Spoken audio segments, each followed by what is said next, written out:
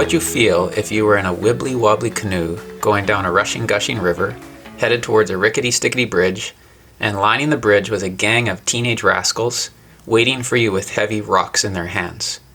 Welcome, everyone, to another episode of the Practicology Podcast, where we tackle the questions that really matter. Well, Matthew, how would you feel in such a vulnerable situation? Well, I guess I would feel vulnerable. And according to space writer Robert Kurson, you'd also feel like Americans did one night in 1957 when the Soviet Union launched the first artificial satellite into space, the Sputnik. And maybe you'd also feel like the Ephesians did. I think that's where you're going here. They lived in a world steeped in magic, powerful spirits. Think of the background there in Acts 19. And they used to try keeping on the good side of those gods and supernatural powers, but then they turned their backs on them and believed in Jesus Christ instead. But that didn't change the fact that those unseen powers still operated in the heavenly places. See Ephesians 3:10, for example. That is, these malevolent forces were above them, in a sense. They were over their heads. So maybe it was hard for them to go to sleep some nights, right? I mean, maybe it felt like they were in that wobbly canoe and they were exposed to whatever the spiritual forces of evil in the heavenly places could drop on them. Right, you mentioned Acts chapter 19 there, Matthew, and that's right where our Assembly Bible study is going through, where Paul is in Ephesus, and let me tell you, it's a pretty scary environment. There's exorcisms, there's evil spirits, people trying to add the name of Jesus to their list of power names in order to manipulate the spirit world. In this case, it didn't work. In the story in Acts 19, it didn't work.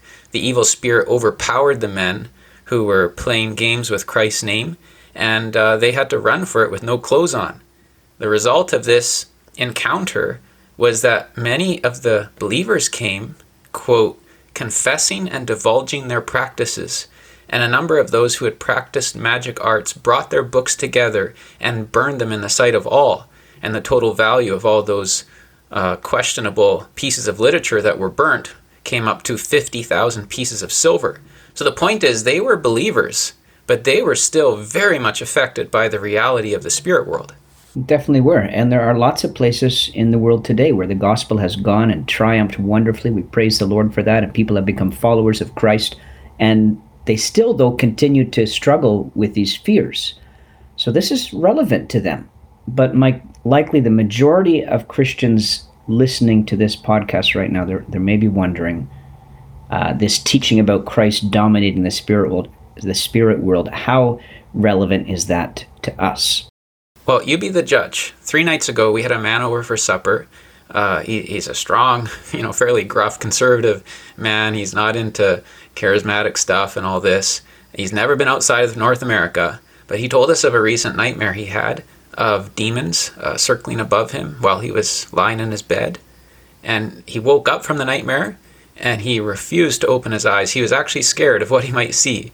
And I mean, he's not the type to really go into these sorts of things, but he was scared of what he might see. And so he started to say the name of Christ out loud, and he felt immediately that whatever was scaring him there had left. Yeah, and Christians in our culture are certainly aware that talk about those things, whether it's zombies or the spirit world. I mean, that's becoming more of a subject in our culture at large as well. So it's something that people hear and think about a little bit more. This man that you're talking about, he spoke of Christ. That's a biblical, it's an excellent strategy to take when we're afraid of the demonic realm.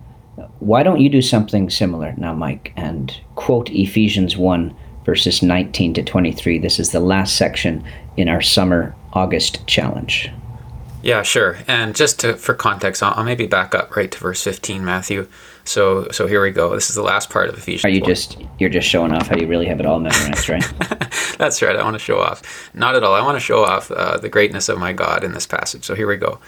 For this reason, because I have heard of your faith in the Lord Jesus and your love toward all the saints, I do not cease to give thanks for you, remembering you in my prayers, that the God of our Lord Jesus Christ, the Father of glory, may give you the spirit of wisdom and of revelation in the knowledge of him, having the eyes of your hearts enlightened, that you may know what is the hope to which he has called you, what are the riches of his glorious inheritance in the saints, And what is the immeasurable greatness of his power toward us who believe, according to the working of his great might that he worked in Christ when he raised him from the dead and seated him at his right hand in the heavenly places, far above all rule and all authority and power and dominion, and above every name that is named, not only in this age, but also in the one to come.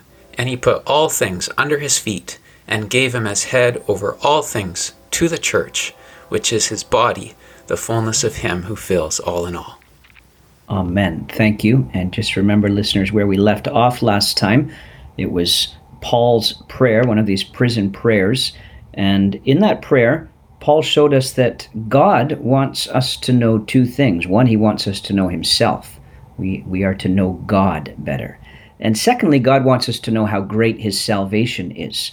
And he expanded the thought of this salvation, this great salvation, by saying it included three aspects: a hope of his calling, his glorious inheritance in the saints, and then the greatness of his power. And that's where you're picking up now, Mike. Yeah, Paul piles on words to emphasize how great God's power is to us Christians. It's immeasurable greatness of his power. A power so great it's according to the working of his great might that he worked in Christ, and so on. And now Paul has another way of emphasizing how great this power is. He's not just by piling on power words, but by piling on verses. What I mean is, when he spoke earlier of the first two aspects you mentioned, the hope of our salvation, the inheritance we get in salvation, he doesn't elaborate on them. I mean, we probably wish he would have. But when it comes to this third aspect, he really takes his time. In other words, it's clear that it's top priority for Paul that we Christians learn just how great God's power is toward us who believe. Yeah, it is interesting. All 5 verses that we are to memorize this week have to do with this power. So while our hope and our inheritance don't even get one full verse each, these 5 verses all relate to God's power in Christ. God's power that he's worked in Christ when he raised him from the dead. That becomes the standard, the measurement tool for his power available to us and to be operative in our lives. Yeah, I'm so glad the Holy Spirit inspired Paul to write it this way. He could have said, I want you to know how great God's power is to you. It's as great as the power in a volcano, or in an earthquake, or a hurricane, or it's as great as the power of the sun or something, or even it's as great as the power God exerted in creation. But no, those comparisons wouldn't have worked because they're not sufficient examples of how great God's power is to us who believe. There's only one example sufficient. It's the example of when God exerted his awesome power in Christ in raising him from the dead and seating him at his right hand in the heavenly places, note, far above all rule and authority and power and dominion, and above every name that is named, not only in this age, but also in the one to come. So, listeners, fellow believers, was death able to keep Christ down? No. Then it won't be able to keep you down, because the same power God worked in Christ to raise him from the tomb is the power he's worked and is working and will yet work in you and me. And was Satan able to keep Christ in the grave? No, then he won't be able to thwart your resurrection, dear Christian. Was Satan able to prevent Christ's ascension through the heavens? No, you can look back at episode 15 for more on the ascension. Did he not fail miserably in blocking Christ from taking his seat on the throne of God? So you see, God wants us to see, to know the immeasurable greatness of his power to us believers. So let's go back into that canoe we talked about a minute or two ago. Suppose you had a friend with you in the canoe, and he sees how scared you are, and he says to you, "Hey, you're not looking high enough." And you're thinking, what on earth are you talking about? He says, "No, you're not looking high enough. Look above those guys on the bridge." And sure enough, you look a little higher, and they have something over their heads. And I mean, maybe this is starting to become a ridiculous illustration, but it's a big, let's say, a military helicopter, and the pilot is barking over the speaker system at them to get off the bridge or he'll gun them down. And that's what Paul is asking the Holy Spirit to do in this prayer. He's asking that the Holy Spirit would open our eyes so we could look higher. Don't just see the evil ruffians above us in the heavenly realms. No, we need to look higher, because they have something, our evil opponents, they have something over their heads. It's the risen Christ seated in triumph above all rule and authority. That sounds good. For a moment there, I thought you were saying, Mike, that Paul's asking the Holy Spirit to gun these people down. Well, that would definitely be an imprecatory prayer, I guess. But no, that's not what he's asking for in this one. But poor Satan, Matthew. I mean, every time he looks down, he sees a tomb that he failed to keep full. Amen. And when he looks up, all he can see is the soles of the feet of Jesus Christ, who is seated far, far above him in the heavenly places on the divine throne. And the trick for us is to see that. Remember, this is what Paul's prayer is all about, that we'd experience the Holy Spirit's working in us to open the eyes of our hearts. But too often, we're like Elisha's servant when they were in Dothan. You can read about it in 2 Kings 6. All he could see was the enemy chariots around them. So Elisha has to pray. He says, Lord, open his eyes. Because sure enough, there were enemies all around them. But they were also surrounded by the heavenly horses and chariots of fire, by the Lord's army. Sometimes all we can see is the enemy, the setbacks, the opposition, the obstacles. The Holy Spirit wants to open our eyes to see true reality.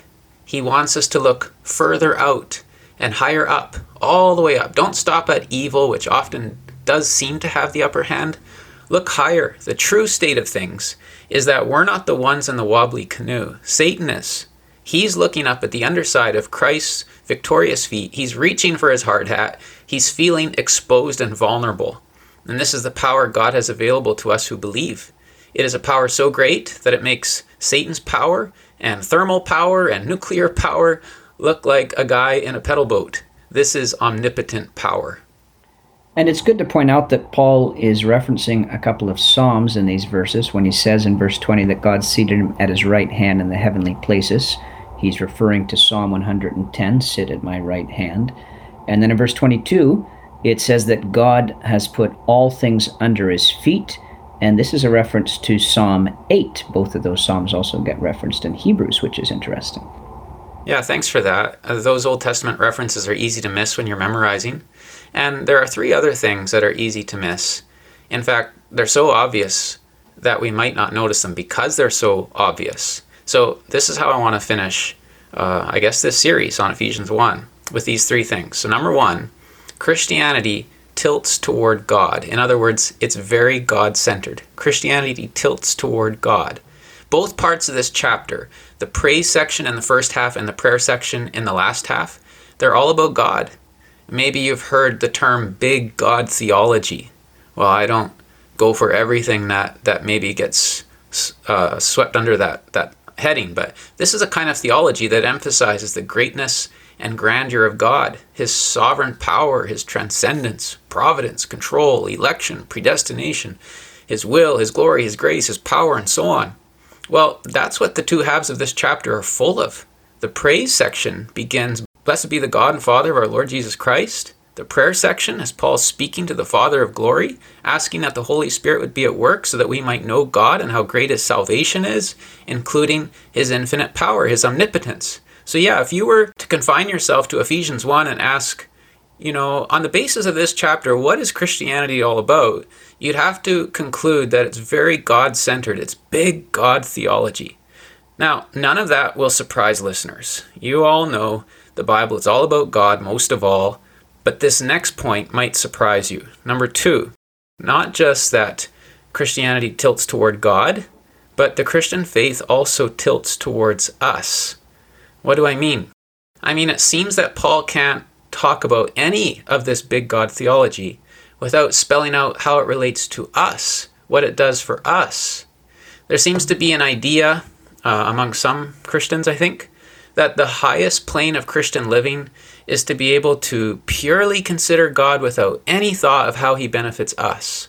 That, yeah, it's good to think about his blessings to us, but it's far better to forget all our blessings and just contemplate God, nothing else. In other words, ideally, we'd be able to think about Christ on the cross free from any thought of how his work on the cross benefits ourselves. Well, maybe this is a sign of my low spirituality, but all I can say is look at the Spirit-inspired Apostle Paul here in Ephesians 1. From the beginning to the end of this chapter, Paul is celebrating the godness of God, but at every turn he's drawing out what all this means for us. You can think through the whole chapter and trace it for yourselves. Here I just want to look at the last part of the chapter. It says, remember, the immeasurable greatness of his power toward us who believe. Paul isn't just contemplating the omnipotence of God, he's contemplating the omnipotence of God for us. But my favorite example of this is verse 22. This is stunning. It says that he put all things under Christ's feet and gave him as head over all things to the church. So mull over those words again and again. God the Father gave Christ as head over all things to the church. You know what that means? It means Christ didn't just die on the cross for the sake of the church. He also sits on the highest seat in the universe for the sake of the church. God gives his Son to us on the cross, and he gives his Son to us on the throne. Christ is so disposed to his church in grace that he does everything for her, not just his dying, but also his reigning. So this is my point. The Christian faith not only tilts towards God in that it wants to highlight how great and awesome he is, it also tilts towards us in that it's always pointing out to us how God's glories help us and serve us and are for us. In the Bible, the Holy Spirit is constantly making connections between the perfections of God and the needs of his people. So, Mike, Paul has just said in verse 22 that God has put all things under Christ's feet. And this phrase comes at the end of a string of phrases, I see, emphasizing how exalted and superior the Lord Jesus is after rising again from the dead. And those of us in the church could start wondering, okay, well, I'm glad our Lord won and that he's so exalted and everything. This is wonderful. I'm relieved that he is where he is. Where does that put us? What's our relationship with him now? Are we also under his feet, like his enemies are said to be? But as you're saying, Mike, the Holy Spirit in these words, he's assuring us that we're not in the same category as Christ's enemies. Yes, Christ does reign over all things, but he does this for us. Yeah, it's a great point, Matthew. And actually the final verse strengthens what you're saying. It says he gave him as head over all things for the church, which is his body, the right. fullness of him who fills all in all. So we are the body. I think you took that up in episode 81. We are the body. So yes, we too are subject to him. We acknowledge his lordship over us, but we're the body. We're united to him as a body is to the head. So we are under his reign. He's head. But at the very same time, we are one with him. We are his body. How awesome is that? But let's finish with this. Christianity, number one, tilts towards God. Secondly, tilts towards us. But now, thirdly and lastly, it tilts towards grace. Brothers and sisters, according to this prayer, what does the Holy Spirit long to do? Notice what Paul doesn't pray in this prayer. He does not pray, "O God and Father, please cause your Holy Spirit to be at work in these Christian lives so that their eyes will be open to see all their responsibilities they're to fulfill, and all the jobs they need to work on, and all the commitment they should be showing, and all the tasks they're supposed to be slaving on, and all the money they ought to be giving, all the hours they should be volunteering." No, that's not what he prays. Now, don't hear me wrong. The rest of the letter will make clear that it is very important how Christians live and walk. And God cares very deeply how we live in this world. We are, in the words of 4 verse 1, we're to walk worthy of our calling. But the Christian faith tilts towards grace. The Holy Spirit yearns to open our eyes, not to a long and demanding list of action items, but to a long and liberating list of the blessings we have securely in Christ by sheer grace. The Holy Spirit's role is not to point us to ourselves, but to point us to Christ and to our loving Father. He wants us to know God more, to know Christ more intimately. He wants us to enjoy the wonders of the vast salvation God has given us. So just let the rhetorical weight of this passage push against our works-based tendency to construe our relationship with God as being all about what we do. Ephesians chapter 1 consists of a praise section celebrating all our blessings in Christ, followed by a prayer section asking God to help us by the Spirit to enjoy these salvation blessings even more. Amen. And it's as we do enjoy Christ and his salvation more that we will then begin to live for him more and more in devoted service. Mike, I love the words of the hymn. I think it's written by Augustus Toplady, if I have that pronounced correctly. a debtor to mercy alone, it starts. And then one of those verses says, "My name from the palms of his hands eternity will not erase. Impressed on his heart it remains in marks of indelible grace. Yes, I to the end shall endure, as sure as the earnest is given. More happy, but not more secure, the souls of the blessed in heaven." Amen. Those last two lines are worth thinking on. Hey, more happy, but not more secure, the souls of the blessed in heaven. I guess that's the summary of this episode, is the Holy Spirit wants us to feel very, very safe and secure because of God's power to us who believe. Well, listeners, enjoy the lines of those hymns. Enjoy these words of Scripture. Thanks for going through Ephesians chapter 1 with us. And we thank you for tuning in today. Remember, God's power is with you to bless you, the same power that is used to raise Christ. And it's with you, students, as you go back to school now shortly. And we're going to think about you in our next episode in particular. But thanks for tuning in today. Yeah, and thanks for participating in the summer challenge here. We're starting to get emails and recordings from people that they've memorized Ephesians chapter 1. And if you're still working on it, there's still time for you. We've chosen September 11th, midnight Central Standard Time as the deadline. So please email info@practicologypodcast.com with your declaration of success or a recording or something to let us know, and we'll put your name down on the list. Matthew, listeners are going to have to wait a little bit after that to get their t-shirt reward. We need to order them once we get everyone's sizes and get a little bit of a logo put on them. They look really great though, and they're going to be worth waiting for, but we do want you to know that it is going to take a little while before it shows up in your mailbox. Sounds good. I'm sure we will all be patient. In the meantime, we can enjoy our inheritance that we've been learning about in Ephesians chapter 1. And we look forward to seeing you all a week from now. God bless everyone.